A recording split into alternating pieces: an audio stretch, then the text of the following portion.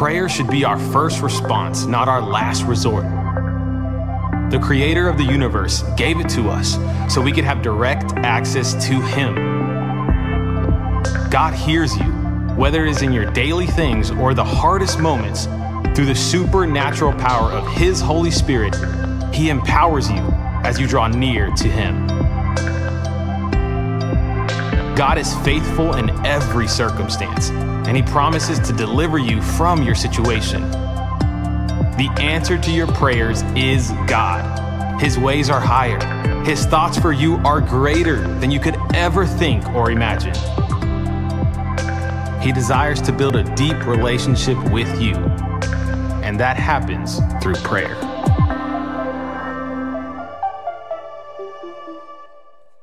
Well, good morning, everybody. I'm so glad you're here, and all of you who are joining us online, worshiping the Lord together with us. We're so grateful that you are a part of this service too. Welcome to Sugar Creek Baptist Church. Well, every Father's Day at this moment, we have the exact same scenario that we have this weekend.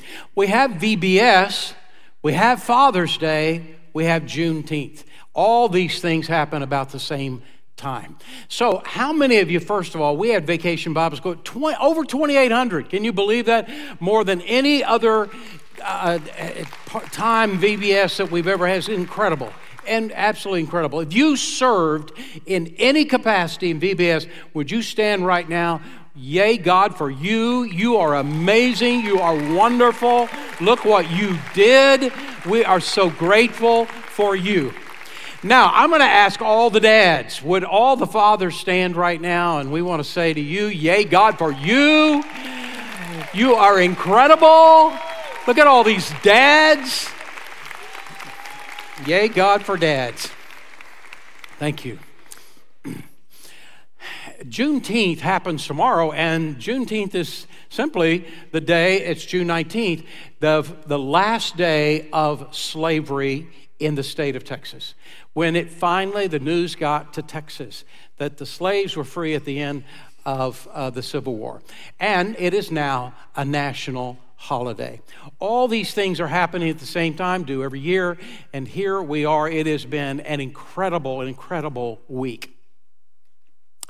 We've been going through a series on prayer, and we do ever so often, and here we are back, and it has sort of been a rotation kind of thing. 2 weeks ago, I was teaching at the Richmond-Rosenberg campus. It's so good to see people's face that we're here all these years, and here they are, and new members' faces. And then at the Missouri City campus last week.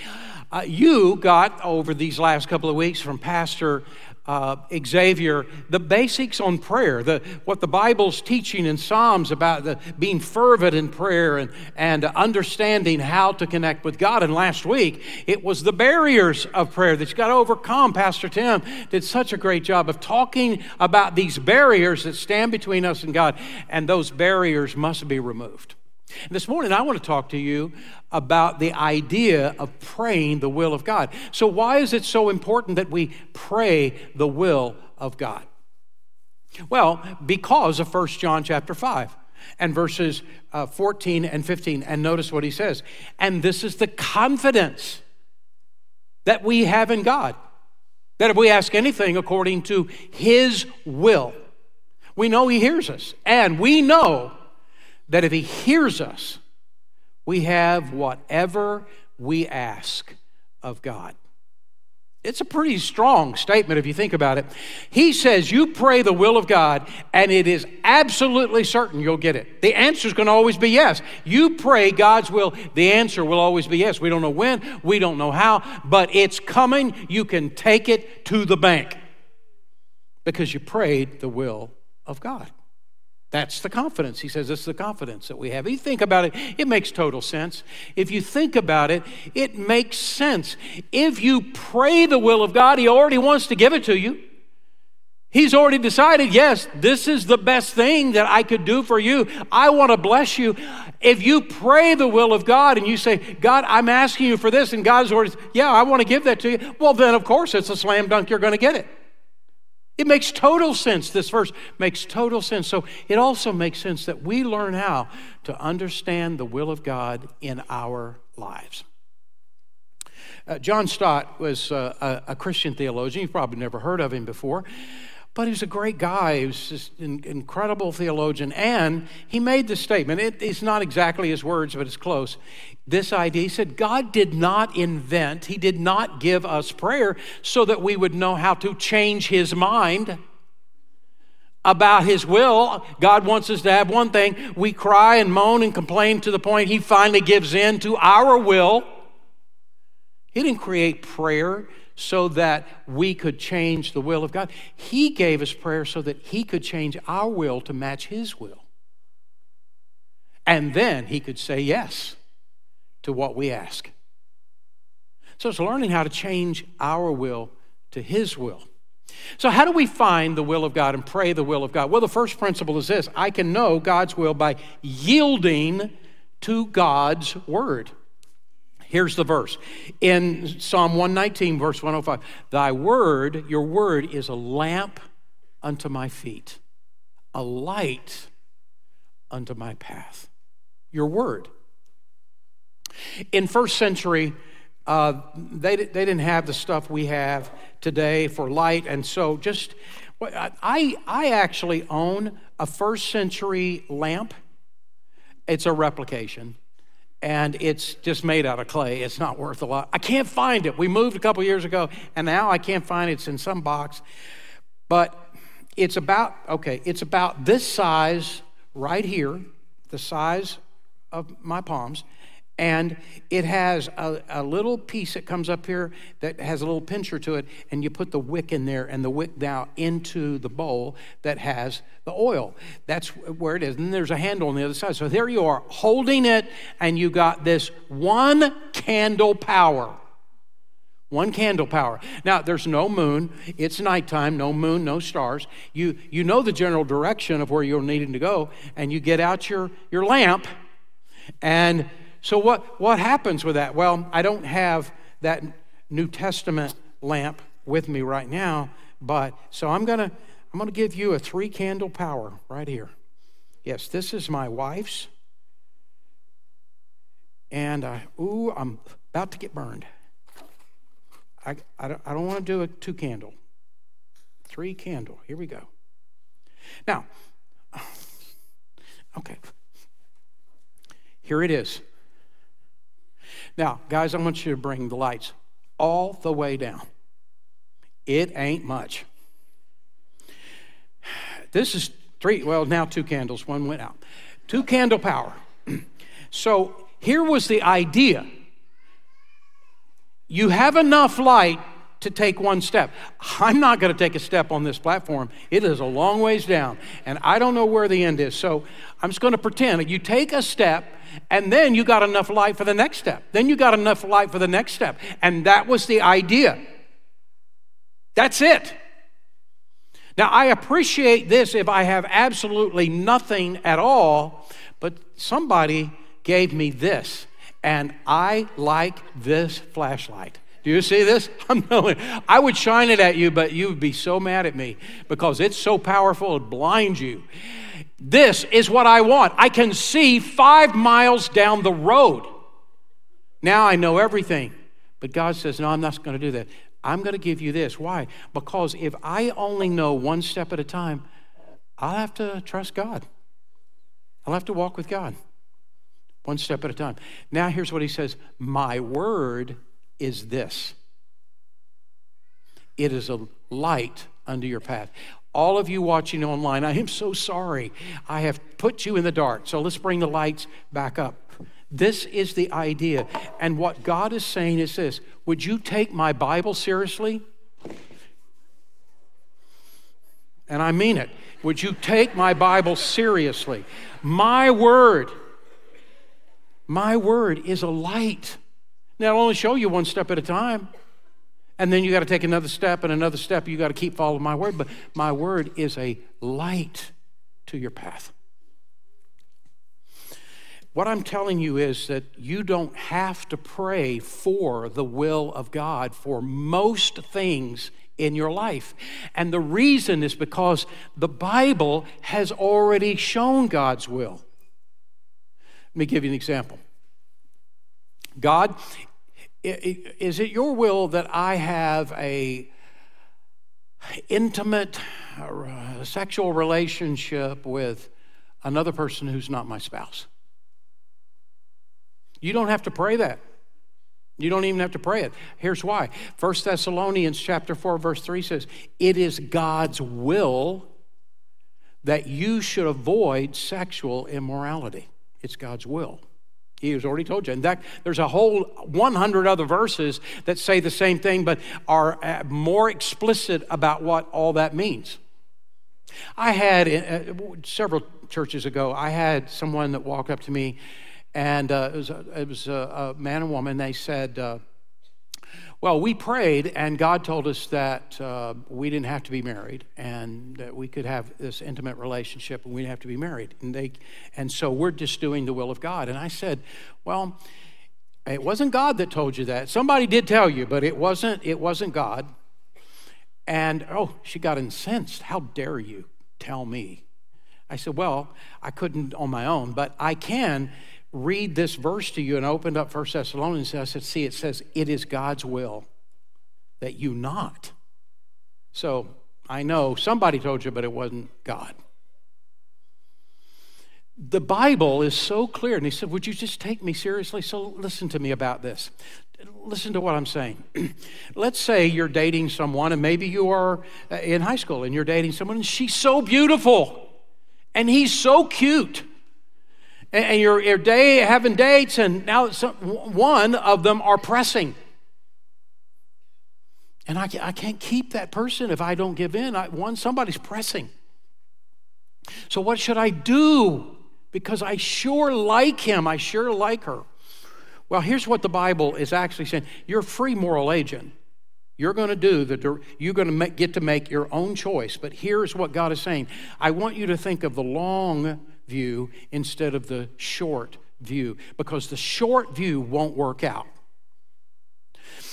The truth is, in high school, you're not marrying that person. Maybe it's 1 in a million or 1 in 10 million. You're not going to marry that person. What you're going to do is the longer you date the person, you're going to find out how much of a jerk he is. He's got things wrong with him. You have no ideas. And she does too.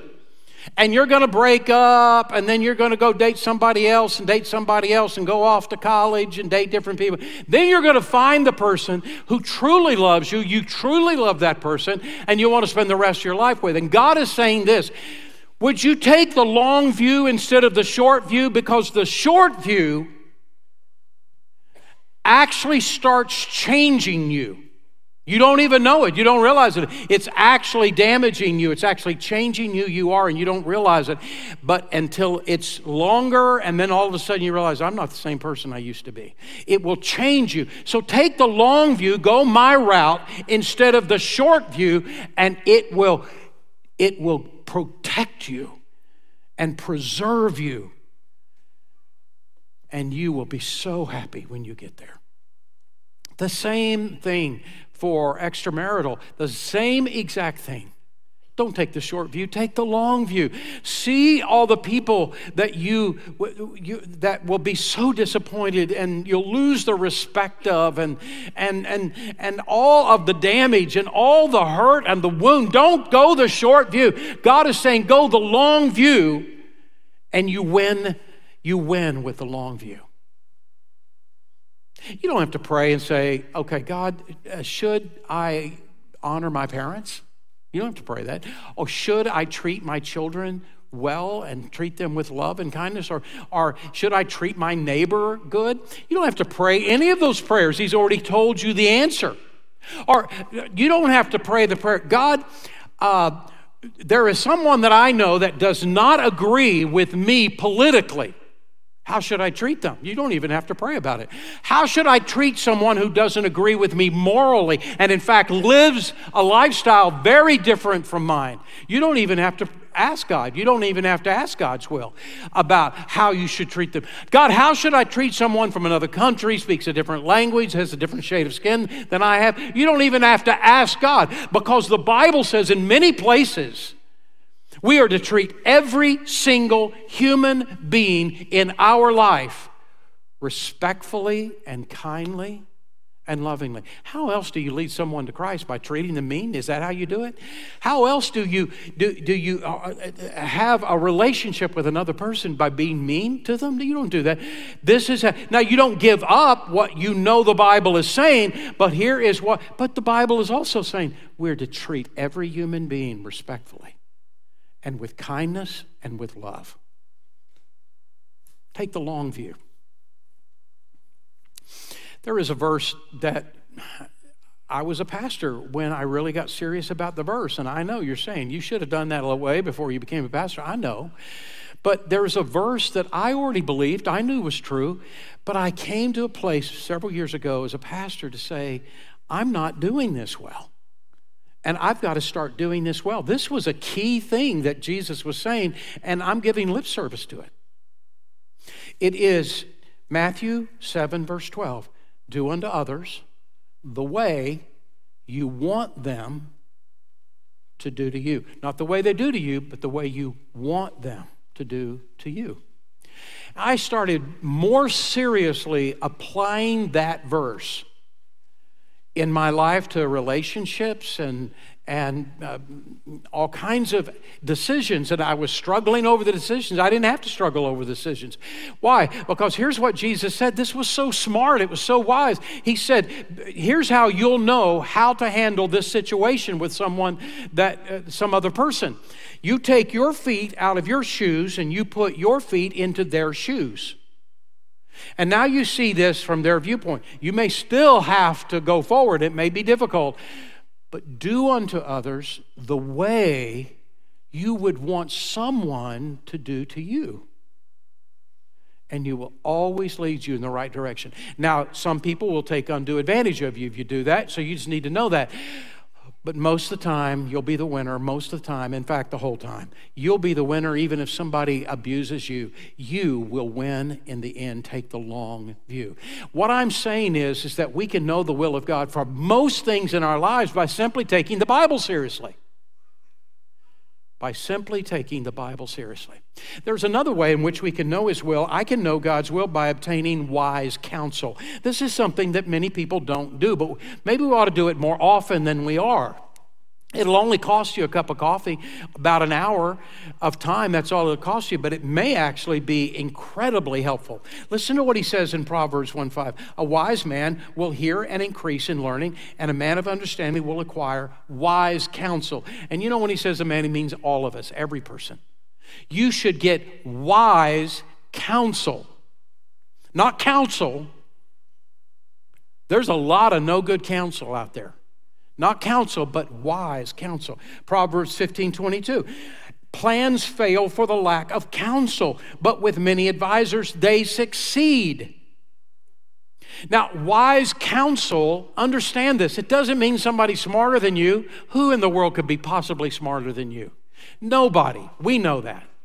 It's not somebody that is smarter than you. It means someone who may have come across a passage in the Bible. This Bible, have you noticed how big it is? And maybe you haven't gotten to every part of it, and you don't know all the parts of it, but somebody else knows a part you don't know that could help you. Or maybe it is someone who has gone through what you're going through right now. And maybe they didn't do that good with it, and they realized it, and they learned from their mistakes, and now they know better. Maybe they did perfect through it, and they took God's word, and they did what God said, and now they can help you. It's not somebody smarter than you. It's somebody who's been through an experience you haven't been through yet. And everybody has that. You find somebody who takes the Bible seriously, applies it to their lives, and that is called wise counsel. And use this more in our lives. There's a third principle, and it's this. I can discover God's will through godly common sense through the book of Proverbs. That's pretty specific. So I want to tell you a story. I've said it to you before, but I'm going to use a different context this time. You've heard this before, but it seems to fit here. Godly common sense. There was a man named Bill who bought a house in Houston, and he bought a house in the flood zone. It's a flood zone. But when does it flood? Never. So he bought the house in a flood zone. It was at a good price, great price, and he thought, it's the flood zone, not going to happen. Hurricane Harvey came. Now, 52 inches of water, and he started seeing all the water accumulate, and it started coming up in the yard. He got scared. He did everything he could do to keep the water out of the house, but he couldn't keep it out of the house, and into the house it came. And he was so disturbed, so upset. I prayed, oh God, please don't let it flood my house. Here it comes. This man now is praying, oh God, deliver me. God, rescue me from this moment. Save me.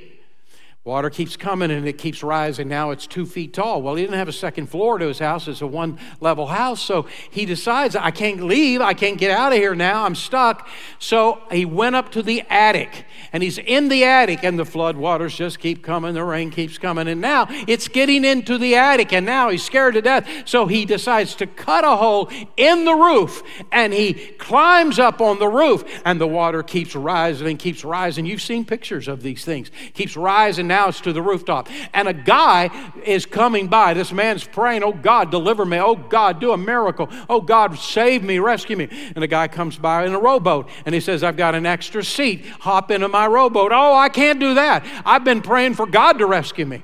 I'm waiting for God to rescue me. I don't want to get ahead of God. I'm going to wait for him. I know he's going to rescue me. So the guy leaves. And now the flood waters are halfway up the roof of the house. And a motorboat comes by. Hey, I got an extra seat. Get in. I'll rescue you. Oh, no, I can't do it. I'm waiting for God to rescue me. I'm waiting for a miracle to happen. And so the guy leaves, and now the water is all the way to the rooftop. He is sitting on the rooftop. Oh, God, please rescue me. And a helicopter comes by and lowers a ladder and says, just grab hold of the rope ladder and get on it and I'll take you to safety. I can't do it. I'm waiting for God to deliver me. And the guy drowns. And he gets to heaven and he's all upset.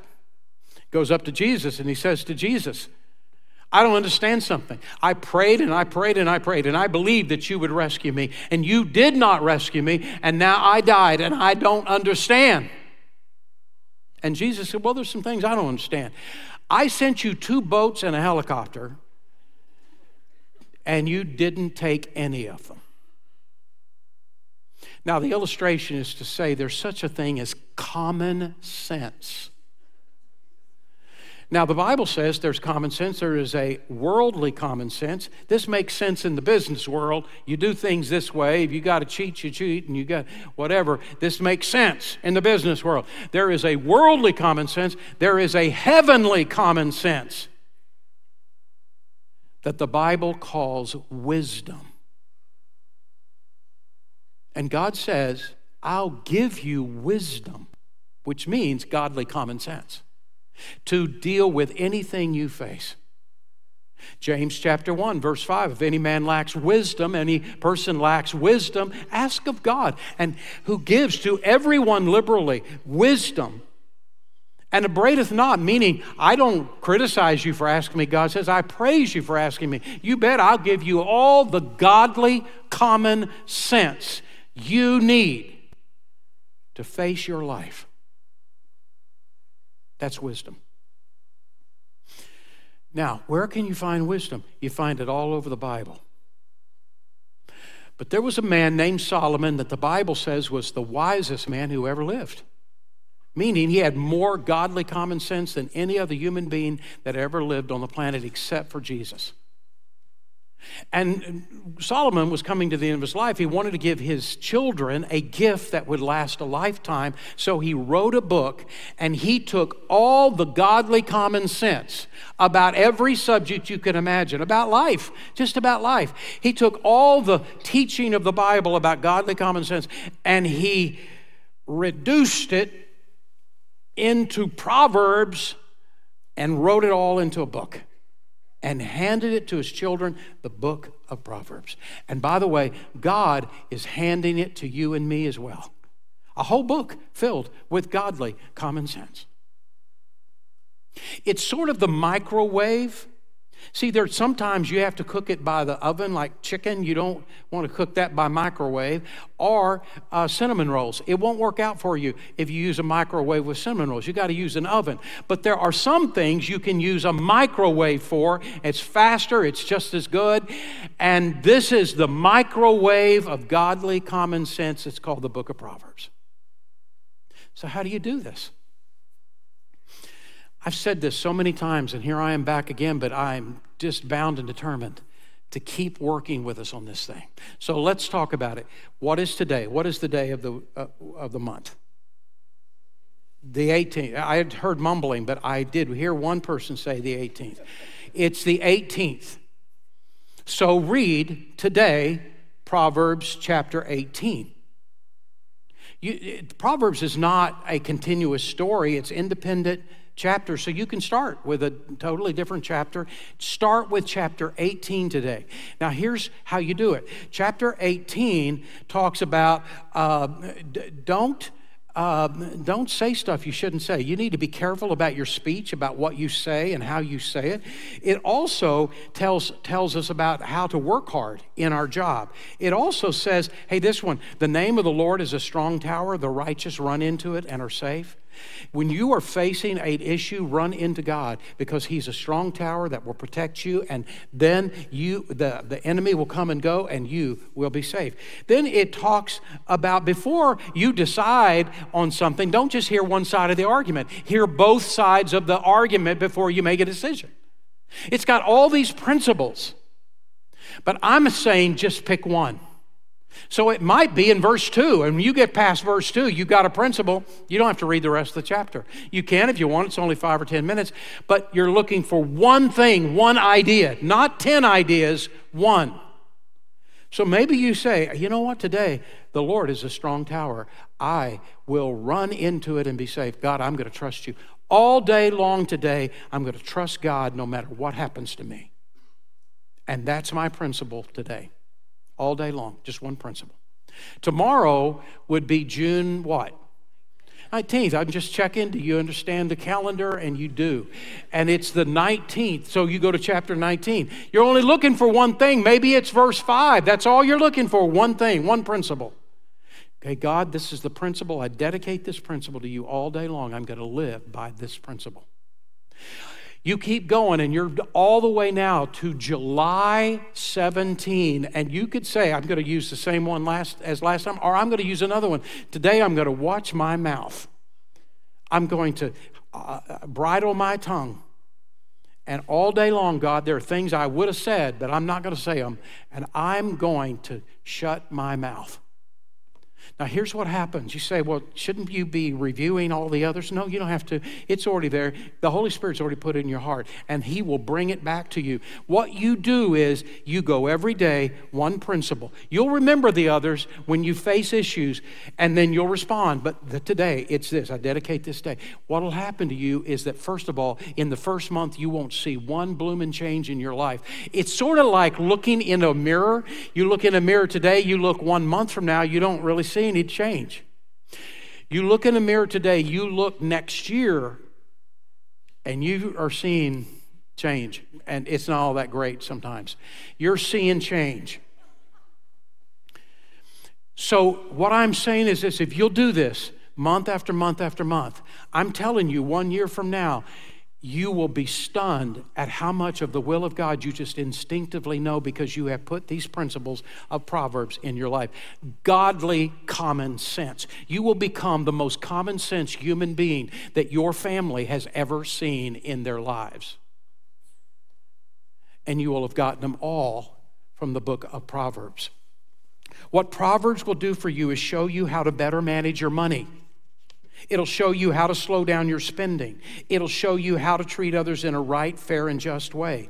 It'll show you a better time management, how to be a better employee, how to be a better boss, how to be better married. There's some things you should do to treat your spouse better, and you will find those things in the book of Proverbs. It'll show you how to treat your parents better, your children better, your neighbor better.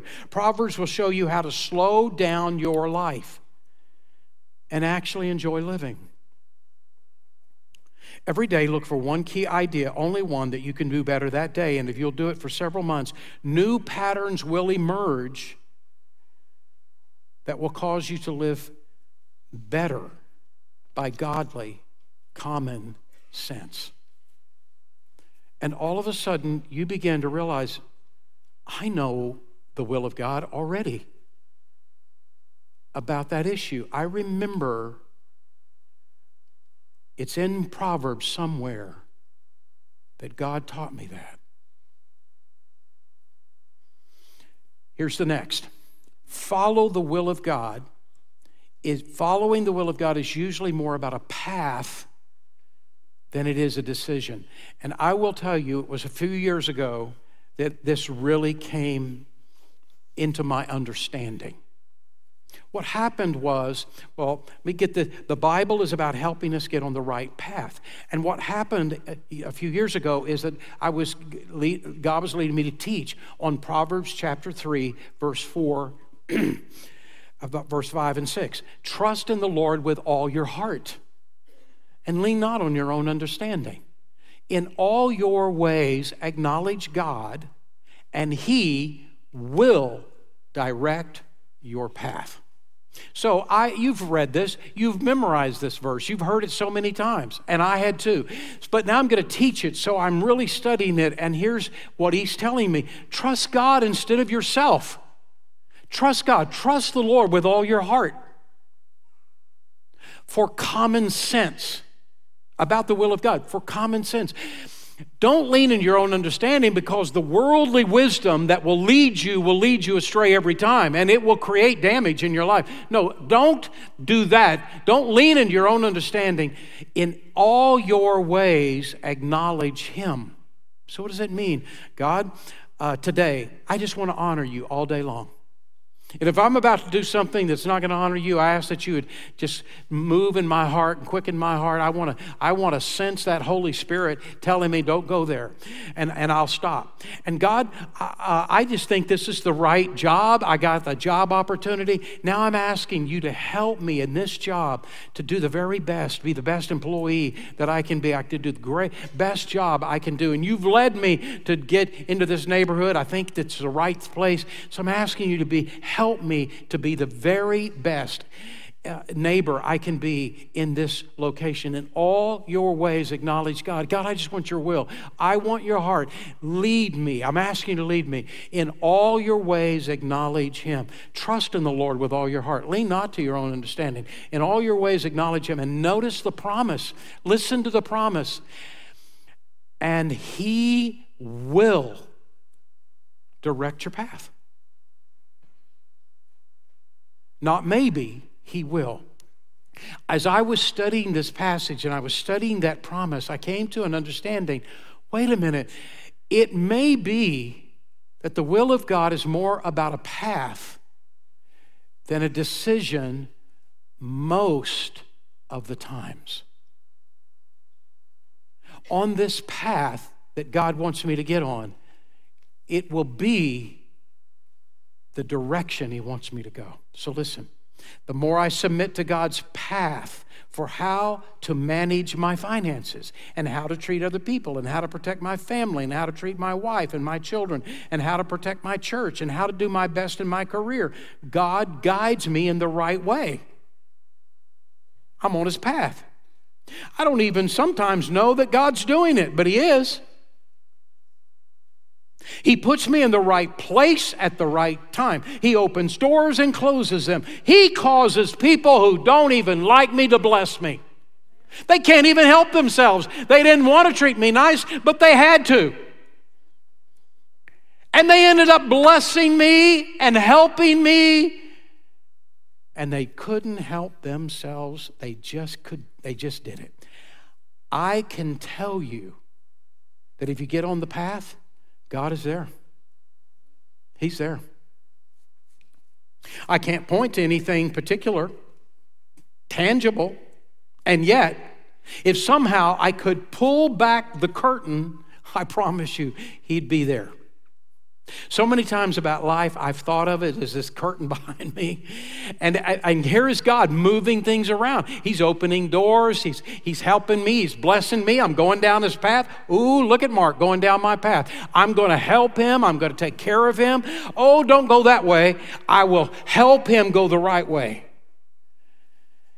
And I've imagined that if I pulled the curtain, there he is. All the while, even at times I don't feel him, even at times I don't even sense his presence, there he is.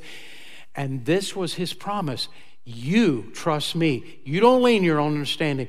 In all your ways acknowledge me. And let me tell you, even when you don't know it, there I am. I'm guiding you. I will direct you in the right way.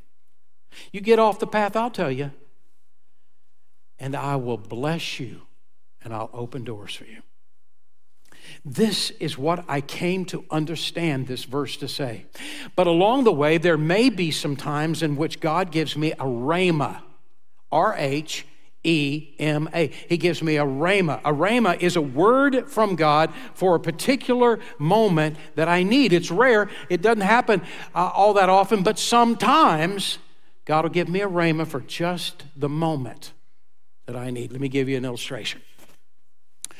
When Kathy and I were young, married, we discovered that we could not have children, natural-born children. We'd heard that other people went through that, but we never dreamed it'd be us, and there we were. We went to a doctor and got all the examinations. He said, I think you just need to accept the fact you're not going to ever have children.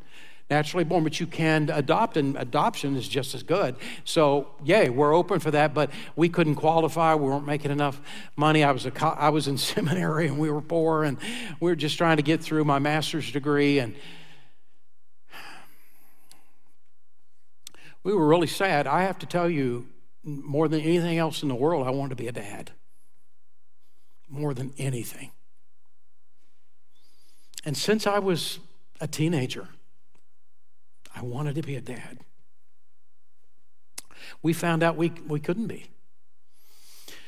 Well, one day I went early to seminary. I was going to Southwestern Seminary in Fort Worth, and I went early and went into the prayer room, and I had my quiet time, and I was just going through the book of Genesis. Not like I cherry-picked a passage, but I came across the next passage was the story of Abraham and Sarah and God's promise that they were going to have a son named Isaac.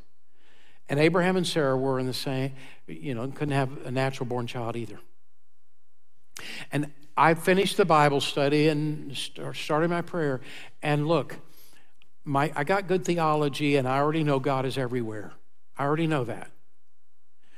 But at that moment, he was in that room, in his known presence,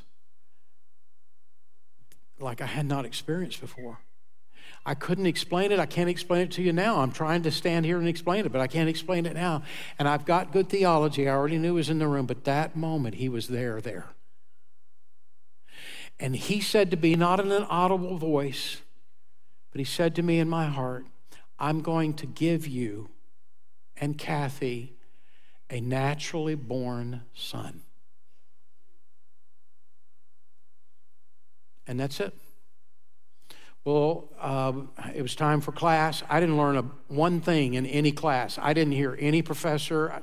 I just was checking present, but I didn't care what they were saying, and I wasn't taking any notes.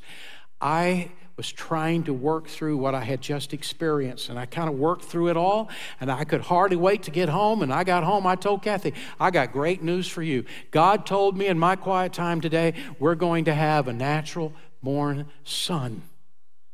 Oh, great, this is fantastic. And then I was the one that came up with the idea, let's go back to the doctor and let him tell us the good news. So we went back to the doctor, and he said, you're worse now than you were before, and you just don't need to come back. You're not going to have a natural-born son ever. Well, I wanted to get depressed, but I couldn't build it up because I was so convinced of what I had heard from God, and I knew that we were going to have a son. But Abraham and Sarah, it took 25 years for them. And I did ask God specifically, could it not be 25 years? Could we do it quicker? Is it possible to do this faster? And so, but went all year, no child. next year, no child. Now, I'm pastoring a church at the same time and got all these young adults in this church. And we're just all these young families. And every Sunday, somebody was announcing they were pregnant.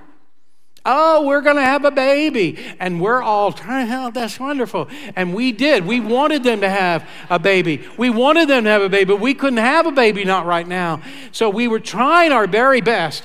And then one Sunday night, when more announcements, babies, and it was Sunday night, and we just pretty much had our fill. And Kathy and I, after church on Sunday night, we were on the sofa. She had her head on my lap, and she was just weeping. Just weeping. And then she stopped crying and she looked in my face and said, next Sunday, Mrs. Barnes is going to announce she's pregnant. Well, Mrs. Barnes is 83 and she's single, and I don't really think that's going to happen, is what I'm thinking, but I didn't say a word. I kept my mouth shut. I understood the idea. And then we were both feeling that. I don't know how long it was, 3 or 4 years. One day I got in the car and I'm headed out, and I have the exact same moment that I had in my quiet time, the exact same moment. I'm in the car. I can see myself in that car and where my car was. And he was there, and he said to me, the wait is over. Wow. I thought to myself, I'm going to turn this car around and go tell Kathy. And then I thought, the last time I told her that I got a word from God, it's been 4 years and nothing. I think God and I are going to surprise Kathy this time. I think we're going to have a surprise. And the next month, she was pregnant. Yeah. And we've had 2 naturally born sons, and both of them have their own separate story of what happened. It's called a word from God, that God takes a word from His word and applies it directly in your life and says, you know that promise? That one's yours. I got a word when I first came here. And God said to me, pray that Sugar Creek looked like this region, because we didn't. And I'm a strategist. I try to put a strategy together. I couldn't come up with one. And so we just did what God said, pray, and God, look what God's done. It was a word from Him. The Bible says in Acts 13:2 that while they were worshiping the Lord and fasting, the Holy Spirit said, set apart for me Barnabas and Saul. Well, how do you think He said that to them? I'm not saying that God gives us words, a rhema, all the time. That hadn't happened for me. So here's what I want to say to you. I want to warn you about this. Test the Spirit. 1 John 4:1 says, dear ones, do not believe every spirit, but test the spirits to determine if they're from God, because many false prophets have gone out into the world. Now, what does it mean? Not everything that comes to your mind is from God. So don't automatically think it is. Be careful when you say God told me. Be careful about that. Be very careful about that. Does it match God's word? That's a test. Does it match the direction God has established for your life? That's a test. Keep it to yourself is my recommendation, and let time test the spirits. That's my recommendation to you. Now, here's the last thing. When I can't discover God's will and I need to know His will, but I can't discover His will, I can trust the Holy Spirit to pray for me. And listen to how He puts it. Romans chapter 8, verse 26 and 27. In the same way, the Spirit helps us in our weakness when we don't know what we ought to pray for, but the Spirit Himself intercedes for us with groans that words can't express. And He who searches our hearts knows the mind of the Spirit, because the Spirit intercedes for the saints in accordance to God's will. This is the Apostle Paul that can't find the will of God. It's okay. There are times in your life you cannot discern the will of God. This is the Apostle Paul who can't. So what did he do? He prays and says, Holy Spirit, you know the will of God. I cannot find the will of God. Would you pray to the Father that the will of God be accomplished in my life? And the Holy Spirit's answer is yes. And there have been times that I've gone to the Holy Spirit and I've said, I cannot find the will of God. I've tried everything I know to do. And I'm asking, you know the Father's will. Would you pray the Father's will for me? And I will receive it. Praying the will of God will change your life. And it will change the results of your prayers. Let's pray. Father, we come to you and we acknowledge, oh God, we need you. We need your heart. We need to understand your way, your path. And we ask, Father, that you would take these truths and burn them into our heart so that we might better understand what you're doing, where you're wanting us to go, what you're wanting us to do in our lives, that we would better understand your leading in our lives, that we might follow you. I pray this in Jesus' name. Amen.